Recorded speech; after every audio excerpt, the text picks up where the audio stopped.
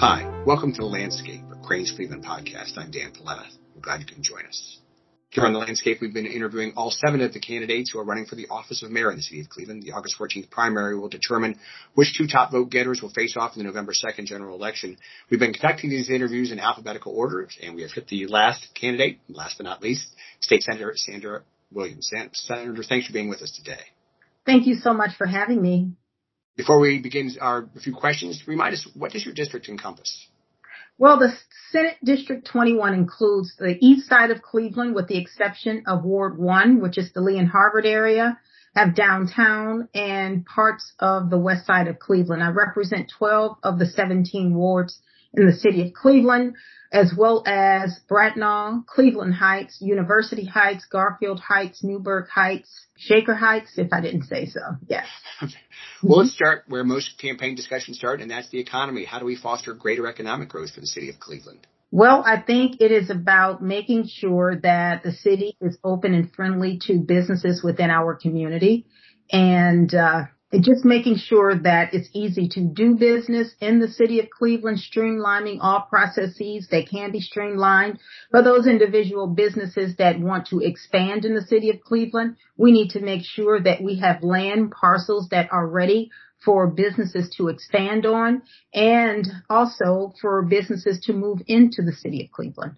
When we often talk about the relationship between government and business, there's these public-private partnerships. Certainly, one of the biggest points of discussion as of late has been the Indians agreement they've made with the state, the county, and the city. There's been the Hilton downtown, the Opportunity Corridor. How do you feel about these public-private investments? Do you feel they're a good idea? Yes, I do believe that public-private partnerships work. They help government out because we can help private partnerships help with the cost that we might have to be responsible for as a business. I am supportive of the Opportunity Corridor. I was in the past when it was first started. I am also supportive of the Guardians deal because I believe we need to make sure we keep the Guardians in the city of Cleveland. We also know that by keeping them here, it continues to add to our economy. The $3.2 billion is something that we desperately need, so that investment is something that's going to help the residents of Cleveland. Students have returned to the classroom in the Cleveland Metropolitan School District and other places around our area. What do we do to help those students make up for those educational losses they suffered during the pandemic? Are there things we can do to help them? There definitely is. You know, we have several not-for-profit organizations who have already offered to open their doors to students. We have churches who have offered to open their doors to students to help them with remedial education. I believe we should have tutorial programs and tutoring before school. I believe we should have it during lunch, take half of the lunch like they do in certain schools within my district, and after school learning. I also believe we should be opening up our doors on Saturdays. If we partner with the not-for-profit, the churches, and others, I believe we can close that educational gap. If you're a business looking to give back to our community, or a nonprofit or charitable organization hoping to educate our audience on how they can help, Cranes is excited to announce the return of the Giving Guide from the Cranes Content Studio. This is a special editorial feature within Crane's October 25th print issue and online that's designed to be an all-encompassing resource showcasing the various philanthropic opportunities available throughout Northeast Ohio. Go to cranescleveland.com and click on the Cranes Content Studio tab in the top right corner. The deadline to participate is September 13th. How do you feel about the Cleveland Metropolitan School District? Do you feel it's heading in the right direction? And if you are elected mayor, will you take an active role in running the district?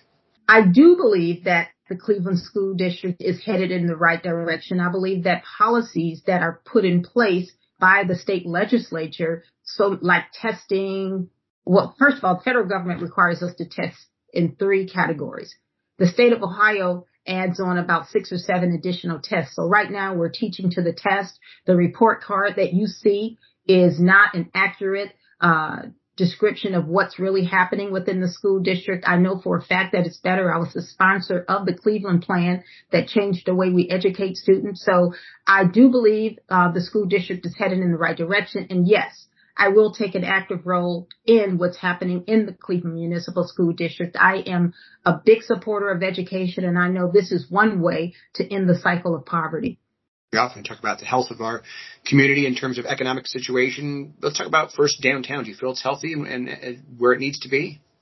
I think downtown is at a good place. It's in a good place right now. Of course, there are some things that need to happen. The barriers need to be moved, and that's just the least. I think more retail needs to happen in downtown Cleveland. But I believe it's time for us to start focusing on other districts, other areas in the city of Cleveland. I realize that each neighborhood has a different set of challenges, problems, and successes, but the neighborhoods in general, what do we need to do to help them so they can continue to flourish? Or if they're not flourishing, get them flourishing? Well, I can tell you right now, in east side of Cleveland, in many areas, we are not flourishing. Number one, we need small businesses opened up in our communities. We need grocery stores here. We need to tear down these abandoned properties that have been sitting there for a very long time, neighbors complaining about them. We need to make sure that there are employers on the east side of Cleveland. Most times you have to travel outside of the east side of Cleveland just to go to work unless you're working in one of the fast food restaurants. So we need housing. We need small businesses open. We need our streets paved over here. We need more affordable housing. On the east side of Cleveland, you pretty much need everything. Since we're talking about housing and building, what's more important for the city? Is it better off that the city builds new homes and commercial spaces, or are we better off rehabbing and expanding and making better use of the existing homes and storefronts that we have now? I think we need to do both.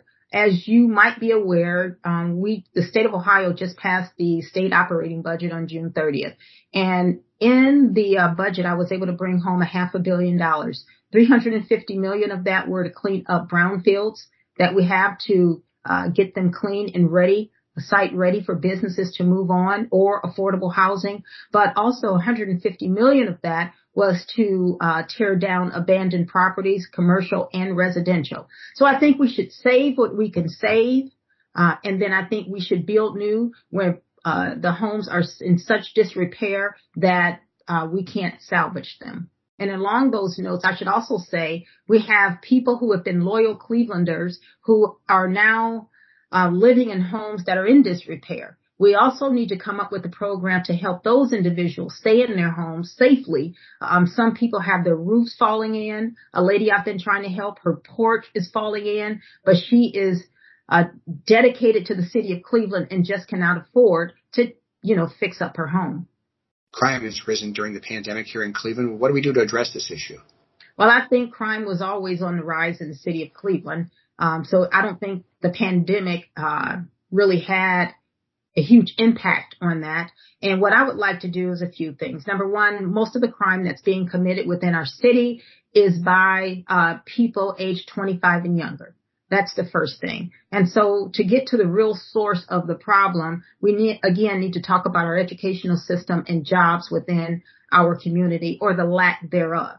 We need to talk about our illiteracy rate. That is definitely not going down. But to get to your question in particular, there's a program that was in the city of Cincinnati called the Pivot Program that is a targeted investigative approach to tackling organized crime networks, which is what we have here in the city of Cleveland. So we target the crime scene, the comfort spaces of the organized crime units. We target their personal spaces where they lay their heads, as well as the property owners who are allowing crime to happen on their property. And we go after them systematically and basically overturn the entire organized crime unit.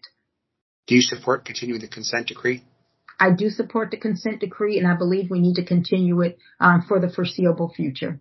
If you're a leader within the wealth management industry in Northeast Ohio, don't miss this exclusive advertising opportunity from Crane's Content Studio, Cleveland. We want to hear directly from the city's wealth management professionals on all topics critical for a holistic approach to managing one's financial portfolio. Create your own unique content or choose from a range of topics including risk management, cybersecurity, college planning, and more. Go to cranescleveland.com and click Crane's Content Studio in the top right corner to learn more. You mentioned you were in support of the Opportunity Corridor. How do you feel that project's coming along?